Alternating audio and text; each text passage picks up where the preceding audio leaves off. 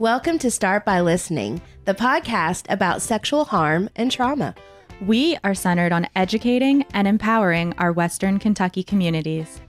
Our goal is to transform the way we talk about sexual harm and trauma. Transformation begins by listening to understand. We talk so you can listen today and change the world tomorrow. Well, good morning, everybody. It is Jennifer, aka the Friendly Therapist, here today with my PIC, Miss Shelby. And we have an amazing guest here today.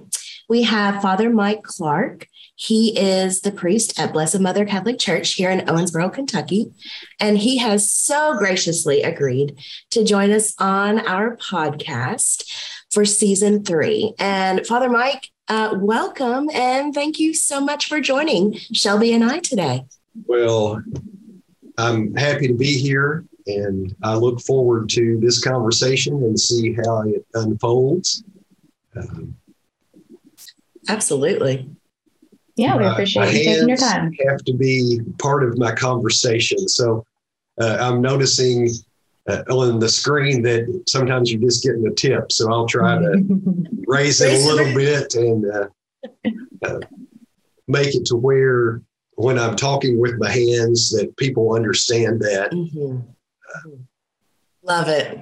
I'm a hand talker too. I'm right there with you. So one of the quick story, one of the funniest things about preaching is if you're using your hands a lot, people learn to get your gestures. And so instead of just articulation, you've got gesticulation, and it sometimes makes a point. One Sunday, this little baby was just top of the lungs screaming. And I walked up to the mom and did like this. And she looks at me and her eyes got really wide. And I just took the baby and held it and gave my whole homily. So what some people would call a sermon, we Catholics would call a homily. And my whole homily, I was just speaking to the baby and just letting everybody else be observers to that. After Mass, people came out and they said, Father Mike, that was great. And of course, it was framing things differently. The message was good, they said, but some of us were taking bets about how long you could hold the baby without doing this. And they were waiting for me to drop the baby. You know? Oh my God. Oh no. You know, figuratively anyway. So we'll see how this conversation goes when it's in a format that's a little different than the live. Oh, yeah. You know, one of the things I think that COVID has taught us the past, going on 3 years now, is that it's finding ways to connect with others in unconventional ways, right? And it's different seeing somebody on a screen versus sitting down over a steaming hot mug of coffee where you can smell, you can get all of the different senses going. It is a different feel. Absolutely. Yes. Yeah. But we have to meet people where they are, and hopefully this opportunity will generate some dialogue and some thought for folks, including us. Oh, I hope so. Well, not only do I hope so, like whoever watches it, but yeah, in this moment. So when I approached you about season 3 and our idea of scouring the community, looking for different groups and understanding how specific groups within our community identify trauma, experience trauma, and respond to the trauma. I was really excited to speak with you today because I think you have a very unique perspective on trauma. And just going to open up the question. When you think back over the last several years and you think about what trauma is in general, what have you noticed within the Catholic faith, maybe even specifically at Blessed Mother, what are some of the traumas or a trauma that has really become quite prevalent? There are several, but one that truly stands out above the rest is when someone experiences loss of a family member, and most particularly when they experience the loss of a spouse. For people that are grounded in their faith, the church is a locus for organizing their life. They have a rhythm of prayer at home, and then they have the rhythm of coming to church with their loved one and connecting to the larger community. Often when a funeral is celebrated for a person that comes to church all the time, at least weekly, some people that even come daily, after the funeral celebration and the bereavement meal where people say, it's terrible that this is like a family reunion. But then on the other hand, it's not terrible because it's surrounding them with love and support and keeping the memory of their loved one alive and present. Once that fades and the family goes home and life for everybody else goes back to normal, the very place where the person has found solace and connection with God and with the community, it's hard for them to come. And that may surprise people. But if you think about it, you can open yourself to move toward that experience, because if they come and sit in the same pew, the absence of their spouse is profound. Wow. Yeah. And so just having the courage and the energy to enter the door of the church, and then having that whole flood of memory, it's often a real challenge. And when you don't see somebody that you had seen on a regular basis, reaching out to them and giving them invitation helps give them a nudge.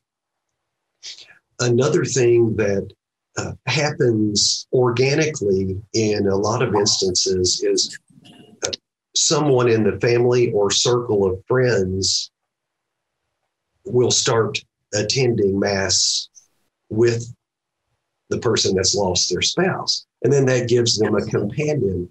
And in some cases, that doesn't happen with the family because they either live too far away or just, pick some reason. So those that would normally sit around them 2 or 3 pews away, they move. And I've witnessed that repeatedly, and it's marvelous because they realize that there's that empty space, and you'll look up and start my preaching and see,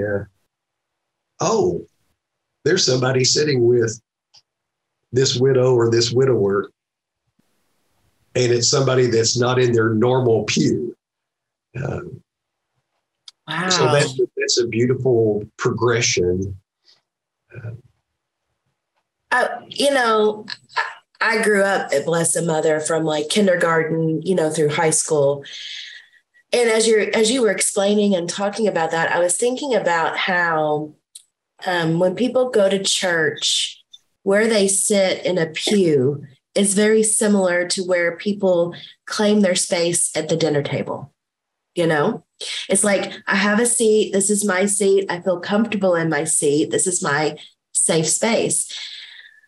And I was thinking back to like people that had been married, 40, 50 years and had been attending church for this whole length of their marriage. I would think walking back into a church without that comfort, without that safety, connection, security that had been so prominent. That I'm almost wondering, like, could that be a whole level of complex grief on its own? As, just not just the grieving the loss of a loved one, but grieving the loss of safety and security in a space that had meant so much as well. I don't know. I'm just kind of I think you're on target, Jennifer. And there is a connection between gathering around the table at home and gathering around the table of the Lord at church. And we as Catholics not only make that connection, but we promote that. And our whole word for gathering around the table at church, Eucharist, is a Greek word that means thanksgiving. And sometimes when you come and you're grieving, you don't feel very thankful. You might list and know in your mind the blessings that you have, but letting the grace penetrate you may not be happening because all your own stuff is blocking you from really absorbing it. My mind's going in about 14 directions, and I'm looking off in the corner to say, okay, which way do we go with this? For some people, not only coming to church is a challenge, but gathering at the table in the home is a challenge. Mm-hmm. After celebrating a funeral for someone's spouse,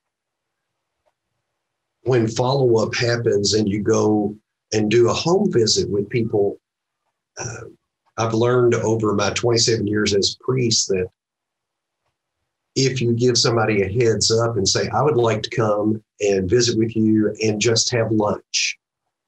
And they say, well, Father Mike, you're a good cook, and I'm intimidated by that or whatever. I said, I don't care. I can have a bologna sandwich. We can have sardines. You can make something fancy. It does not matter.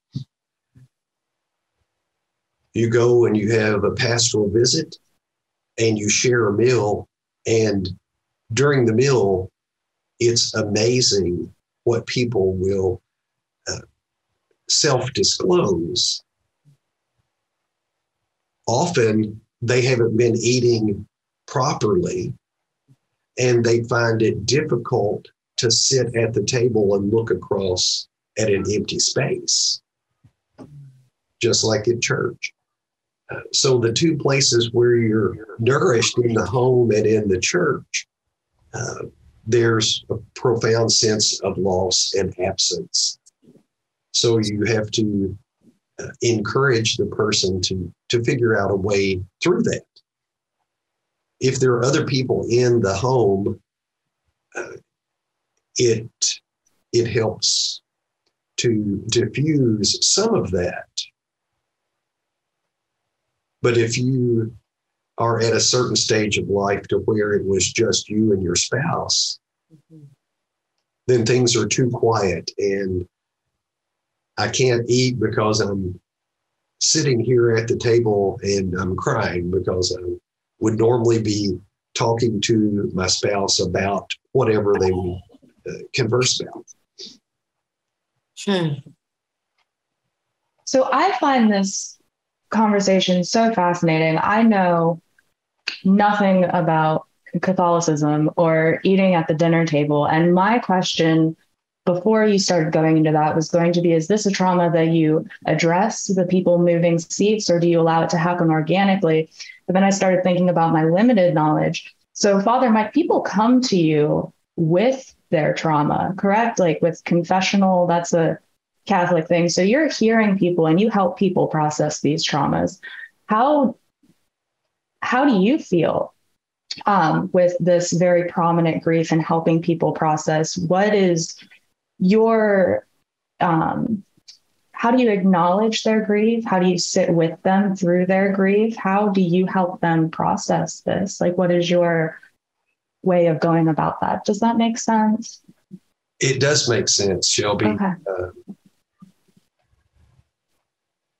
Some things are different with each family because their needs are expressed differently. Mm-hmm. But there is a beauty and a richness in the tapestry of our 2,000-year Catholic history that provides some built-in mechanisms.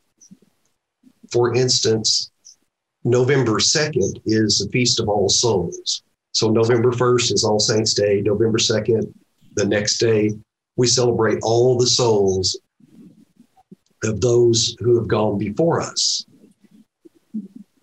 One of the things that we do to make that concrete is somebody on staff sends an invitation to each family that has lost a loved one in the past 12 months. They are invited to come and gather for that Mass on All Souls. During the petitions, so in the middle of the Mass, when we begin to transition from the liturgy of the Word, where we've read the readings and I've preached, we offer our petitions to God. At the end of that, the names of all the deceased are read reverently, slowly. Members of the family, when they enter church, receive a candle, and up by the baptismal font, the symbol of our beginning of our life in faith and our connection to Christ, there is a memory board, and it has pictures of all the deceased on it. So as the names are read, families come up and place a candle on a table in front of the memory board, and that is a magnificent thing. Because even if a person is coming completely by themselves, they're surrounded by usually several hundred people, and those others have gone through something similar to what they've gone through in the past 12 months. So there is a natural sense of camaraderie and fellowship. And you don't have to say anything, you can feel it. Mm. And that is a beautiful thing that is built into our church year. I'm sure community is very important. I said community is very important. So I hear that. This may be a loaded question, but after that time of grief, do you see more people retreating from faith or coming to faith as a means of coping? Because I know loss, I mean, that can shake your entire foundation. So what are you seeing? I mean, it sounds like your church has a real sense of community, but I can see how it can go the other way. What is your take on that? Some people will react in one direction, like what you were saying, and some in the opposite. For those that retreat, to use your word, Shelby, from their faith, I would want to clarify that or tighten that expression a little bit to say they may not be running away from their faith, but they're finding a new way to express it because they may be angry with God, angry with medical personnel, whatever the situation that was surrounding the end of their loved one's life. They may target things, and they've got to grieve and work through and acknowledge that and move through it. So for some people, we may not see them at church, but you can't make the presumption that they don't have faith. It's they're having difficulties restructuring and figuring out how to make it through. And some may be coming to church, and you can't make the presumption that, oh, their faith is strong and they're unflappable because they're here all the time, just like they were, and they've just bucked up and they're still doing it, because inside they may be a mess. One of the things that we are unfolding, it's beginning on September the 6th, so just a week and a half out. I have to think what day it is. We are doing a 5-session presentation discussion group on grief, and it's being conducted by one of the members of our parish. His name's John Costco. He has co-written a book entitled Tomorrow Died Yesterday. He has a workbook that goes with it. It's dealing with specifically the loss of a spouse, but the questions and reflections are applicable more broadly to loss of a child or a parent. But this book is honing in on the loss of a spouse. So what we did to launch this, of course, we've advertised in the bulletin on our website. We sent a specific invitation to everyone who has lost a spouse in about the past 3-year period to give them opportunity. We also have connected John Costco with Betty Medley Wallace, who's the grief counselor at Glen Funeral Home. 5 sessions isn't going to magically fix somebody or move them all the way through their grief. Rather than offering something and getting people opened up and working through the grief and then just leaving them, what our plan is to do the 5 sessions. Then if the group wants to continue as a group,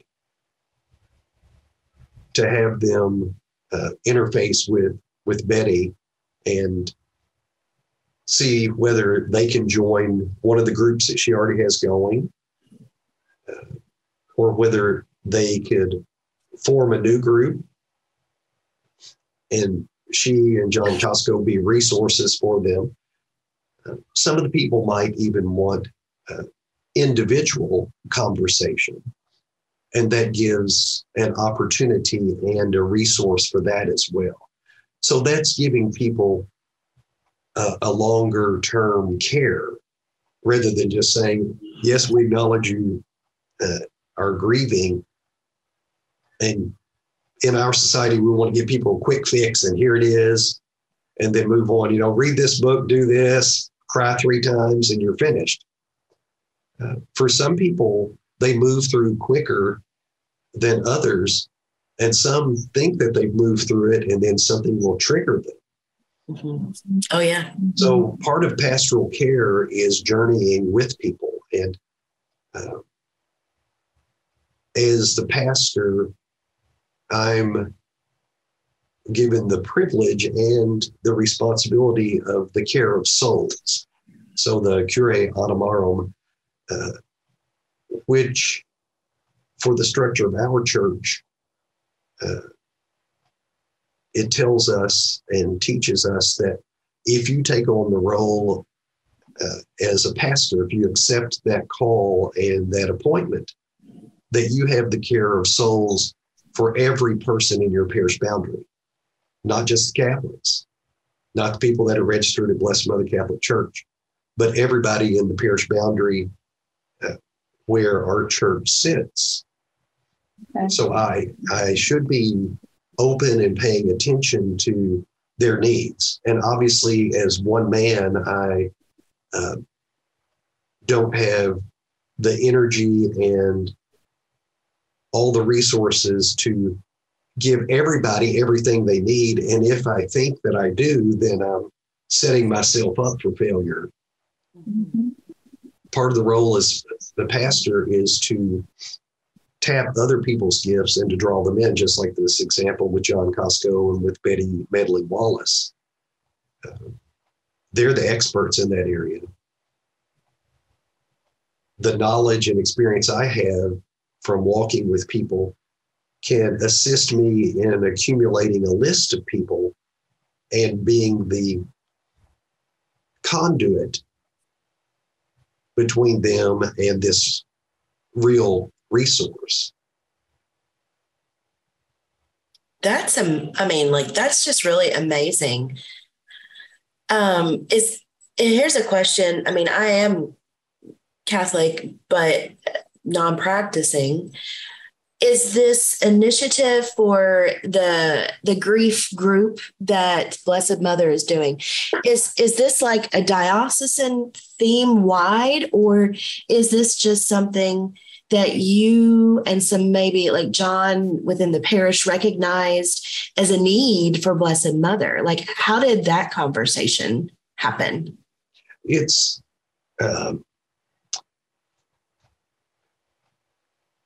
I started to say something and all I got was it's. Sorry about that. This particular group is something that's developed here at Blessed Mother. Okay. The diocese has, through its history, invested in giving people opportunities to gather individually or small group for grief and to process that. In fact, Betty Medley Wallace, before she worked with Glenn Funeral Home, worked for the Diocese of Owensboro. And she did some counseling groups on grief and also for divorced and separated. Oh, okay. Which is a different type of trauma and grief. Some of the markers may appear similar to losing a spouse, like a death. Mm-hmm, mm-hmm. But then there are some real differences with that. So Betty and I have known each other for a long, long time, and she did terrific work with the diocese. And then when she moved over to Glenn Funeral Home, she continues to have that sense of care for everybody in her circle. And her employer is permitting that to happen, which is marvelous. Oh, yeah. I mean, that's like a whole new form of like stewardship, right? I mean, it's understanding that grief is not contained within the boundaries of the funeral home, right? Like, right. Grief just doesn't happen at a funeral. It is sometimes a sustaining trauma for many people, and then it can become that complex and complicated grief, which is different than just like the acute grief. So I think that is a beautiful recognition of Glenn Funeral Home to say, yes, this is a partnership that is very beneficial for those who have been affected by the loss of a loved one. And if I'm not mistaken, would Glenn not be considered also the funeral home within the parish boundary for Blessed Mother as well? Yes, they are. Yeah, like I'm thinking like what you said, and then kind of like looking at how that comes together and connection. Yes. And if you look at the boundaries for Blessed Mother,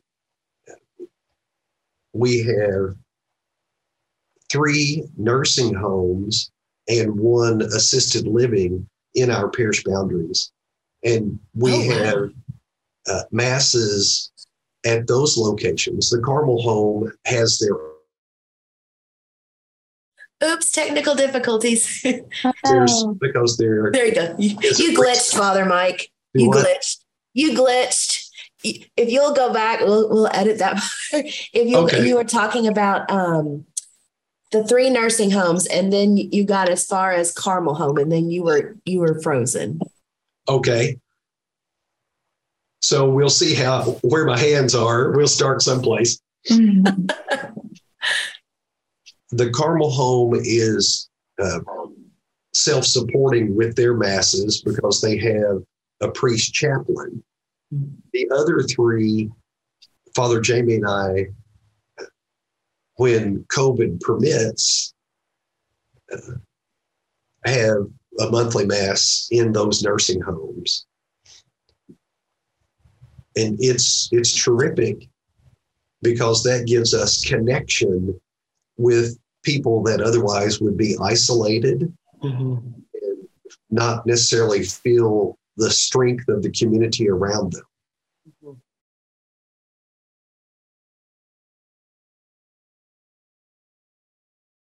This back to the last conversation, is to give them some space and time to grieve, but then invite them to figure out. Oh, you're glitching bad, Father Mike. Yeah, you glitched twice. I don't know if something's happening with my computer or what. I don't know if it's probably running something in the background. It's defragging the hard drive or something. So, we'll pick up. You had said you're bringing connection to those who would otherwise be isolated. Yes. And so on the nursing home side, but also on the side of people that have lost a spouse, one of the things that you can invite a person into after they've lost a spouse is to come and assist at the nursing home mass. And so for Father Jamie, he needs drivers. So somebody can come, and that's a non-threatening thing. And it gives that person a sense of purpose, but also draws them out of themselves. And they come early and talk to the people that are gathering for the nursing home mass, residents and staff. And then they stay afterward and continue to process with people. And it's amazing how that helps them heal. Another, I about cut you off there, sorry. Another invitation for them is to come and do something as simple as staff the receptionist area at church when we're having a meeting with everybody that's employed and we're in a conference room. Somebody needs to be frontline answering the phones, welcoming people at the door. And most people say, well, I can come do that for an hour. Once again, it gives them connection because instead of sitting at home by themselves with all of their memories, now they have people that they have to greet and stories start unfolding. And especially if it's a person in the parish that's been here for a long time, inevitably somebody will call or walk through the door that they know, and they'll be chatting them up for 10 minutes. And then that creates a sense of hospitality and welcome for the whole parish and lets a person turn their grief and loneliness and isolation back into service and ministry and contribution. And it lifts them, gives them a sense of self-worth. And so then it benefits everybody and it becomes symbiotic.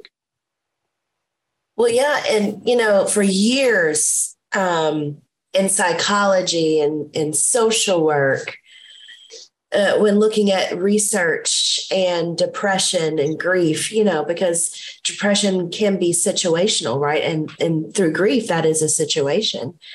It's always been talked about within like all of my learning in college and psychology and sociology and social work that when we can find meaning and do meaningful activities through the day, that really does affect our mood, and it can uplift, right? Those moments of experience of depressive symptomology.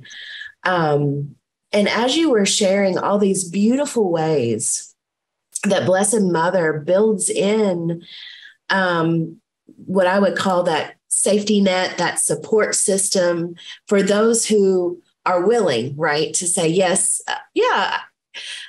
I maybe don't want to get out of my pajamas today, but sure, Father Mike, I'll come and, I'll answer the phones, right? Right. That is, I think, a beautiful ministry in and of itself of helping those who might feel left out, left behind, without, a purpose to understand and experience that meaningful connection and activity. And I think that's just a beautiful way that Blessed Mother is just, I guess, shining and showing the community, showing the Catholic faith in general. Here's how we attend to that trauma of grief. Here's how we are working and figuring out what works for individuals, because that is an individual response. That's not like everybody is going to grieve this way. Right. And so here's the just charcuterie board answer. You got your pastrami, you got your pepperoni, you got your olives, you got your pepper jack. No, it's very much of an individual. And I would say, because I know you really well, I would say whenever one of the parishioners experiences that loss of a spouse, you're probably already finding ways, and those gears are turning in order to, in the next coming weeks, months, etc., how to connect this individual with this person, this resource. So, and that is an art. That is not a science. That is an art within, I think, ministry, within humanity, within understanding trauma, understanding people, and that lived human experience. Yes. Now to another piece of trauma that all of us have mentioned,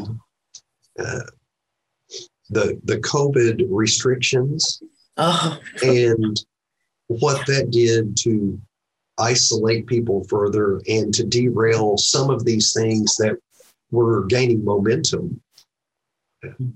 So when you're wanting to connect somebody back to doing something as simple as coming in and being a receptionist, or even if they don't want to answer the phone, we always have bulletins that need to be stuffed, or if we have some mailing that goes out, 3 or 4 people would come in and they could sit up a table and just stuffing the mass schedule into the Christmas card that goes to all the parishioners as an illustration is magical to watch. It's really magnificent because just the chemistry between the 3 or 4 people, when they're doing a menial task, they're laughing, they're cutting up, they're telling a story, they may cry about something, and it's terrific. When you have restrictions to where people have to be 6 feet apart, you lose some of that interaction. Just as we had mentioned early on with doing this meeting by Zoom, if we were sitting in the same room and there was a camera rolling, the camera would fade into the background and the conversation would feel different, at least to me. Mm-hmm. This is pretty good, but it's still a little artificial for me. And by extension, some of these things that we've been doing for collecting the community in small groups or in a large congregational gathering have felt strained, I think would be a good word for it. That's a good word. Yes. Yes. Yeah. So we have to pay attention to those things and help people move through that and rebuild and to learn or relearn. How do you interact socially? Some people are still rather awkward about it.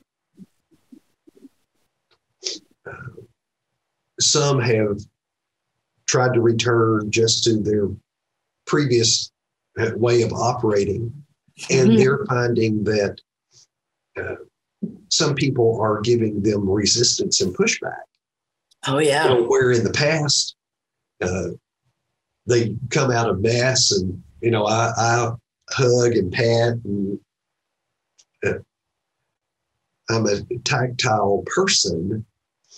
There are some people that would always bristle, and they either give you the A-frame hug or they tense and you know not to hug them, and you don't want to invade somebody's space. But now there are a lot of people that don't know whether or not to allow somebody to give them a high five or to shake their hand or even touch them on the shoulder.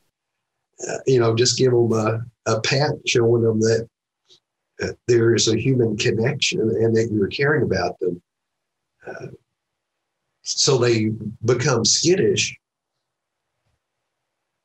and it's thwarting some opportunities for us as human beings to truly feel present in each other. Does that make sense?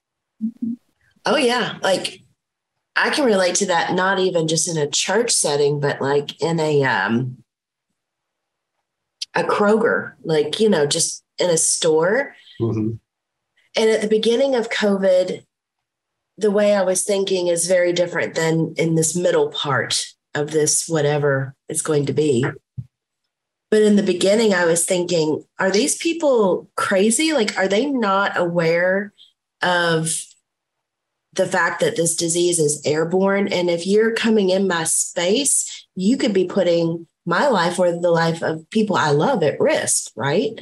And I'd be like, oh, what's your problem? Why aren't you wearing your mask? Why aren't you doing this? Why aren't you? That is from a sympathetic nervous system response of a fight and a flight at the same time reaction. Now, 2.5, almost 3 years in, doing the work on the nervous system and understanding the beauty of humanity is we all get choices, right? And just because somebody's choice doesn't align with my choice, it's my responsibility to keep my boundaries. And so to say to some of those people who aren't as maybe aware of how things have changed, right? Because they want their norm so desperately, to just keep my boundary and say, oh, no, thank you. Yes, but it takes self-awareness and discipline to figure out how to work through this. So I'll give you an illustration.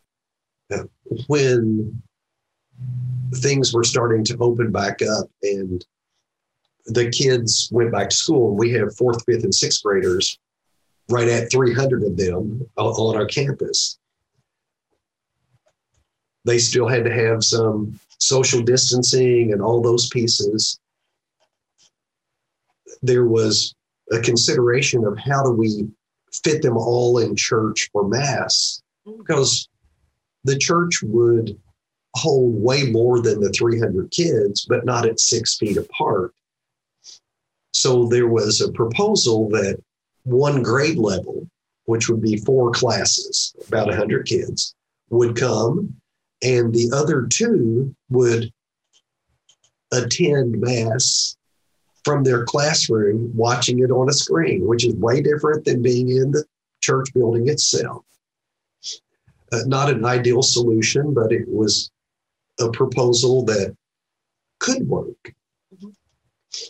Father Jamie and I agreed to add an extra Mass on Thursdays so that the regular school Mass, which would be at 9:00,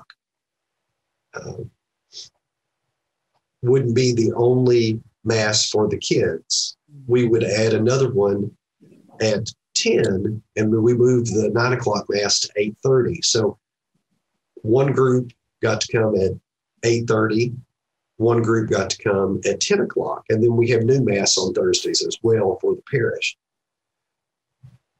That was a way to get 200 of the kids in church instead of just 100. And it let that other grade level only have once every 3 times not coming to Mass. Another piece of that for interacting with kids, because, the kids are like, come on, they're wanting to wrestle with each other or touch on each other in some way, because kids are very interactive. Mm-hmm. I would always, before the COVID restrictions, stand at the door of Mass, and as they were coming out and had gotten outside of the church, the kids would always want to give you a high five.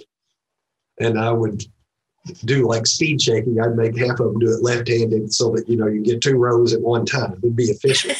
But they didn't do it. So when they started back to these Masses with the COVID restrictions, I just naturally wanted to do that. But as the kids came, they're thinking, okay, can't touch him, can't do that. I said, air high five, and I would do it, and I'd act like I'd bounce my hand back like they had really hit it, and the kids got into it because it was a way to interact and to acknowledge one another. And that was a lot of fun. And where the inspiration arose, who knows, but it was good for me, and it appeared to be beneficial to the kids as well because it got them engaged. That's a beautiful story, and a beautiful way of still connecting, even with the inability to connect in the fashion that perhaps we all desire. Yeah. Yes. Yeah. Shelby, your wheels are turning. You're about ready for a difficult question. I feel it coming. No, not a difficult question. I'm just processing how beautiful this conversation has been and the value of human connection in both day-to-day life and in the process of healing from grief or trauma, and the importance of community. That's really what I'm gaining from all of this, is that recognition that community is important when we go through something, whether it be a global pandemic or whether it be the loss of a loved one. It's community that is what we crave as a part of the human experience. I really appreciate you making that the foundation of this conversation. I feel like that's what I'm taking from this. I've learned a lot. Thank you. I've enjoyed having this conversation, and I'm hearing the bell ring across the street at church. So that tells me we've been speaking for an hour. I know. I was just getting ready to say we're coming to the close of our time together, Father Mike, because it is right at 11. Do you have any final words for today, or any final thoughts? I'll have to quote my dad, and I'm sure he plagiarized it from some source. I know one of my great uncles had the same expression and disposition.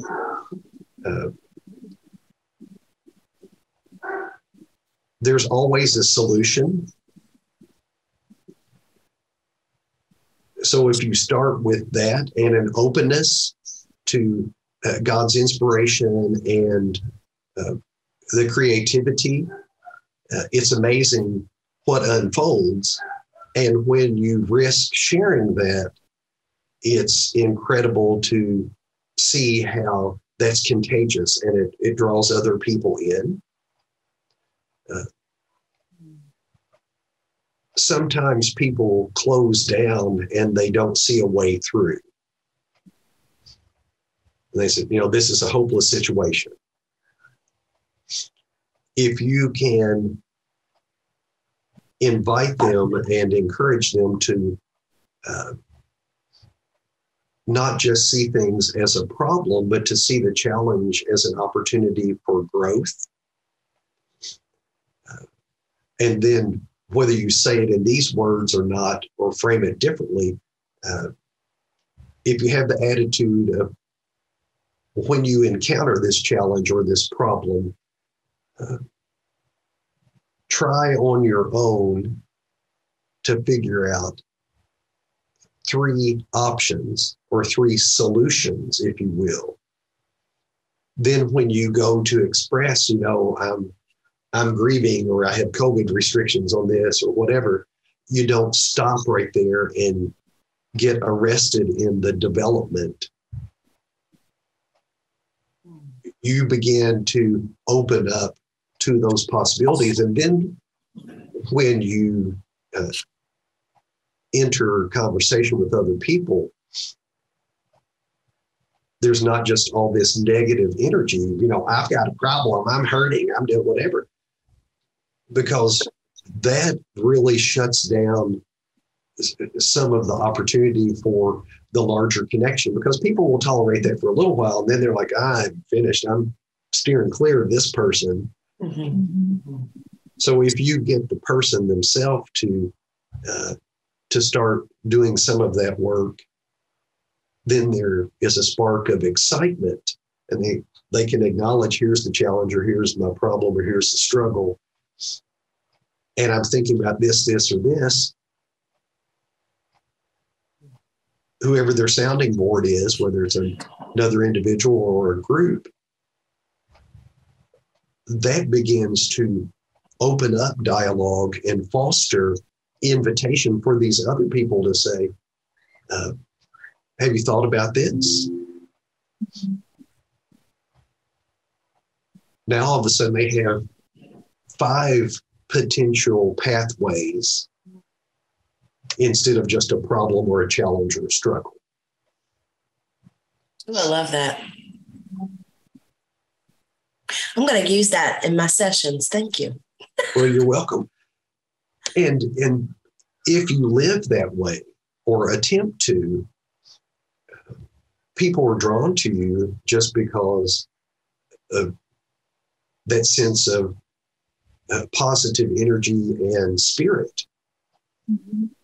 However we want to call it. And that's a beautiful thing. So I'm finished. That's it. Oh, well, that's beautiful. Oh my gosh.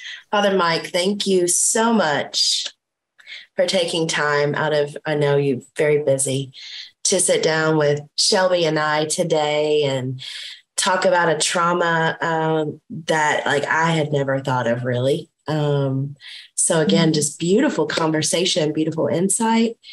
Yes, thank you. And spark some natural curiosity.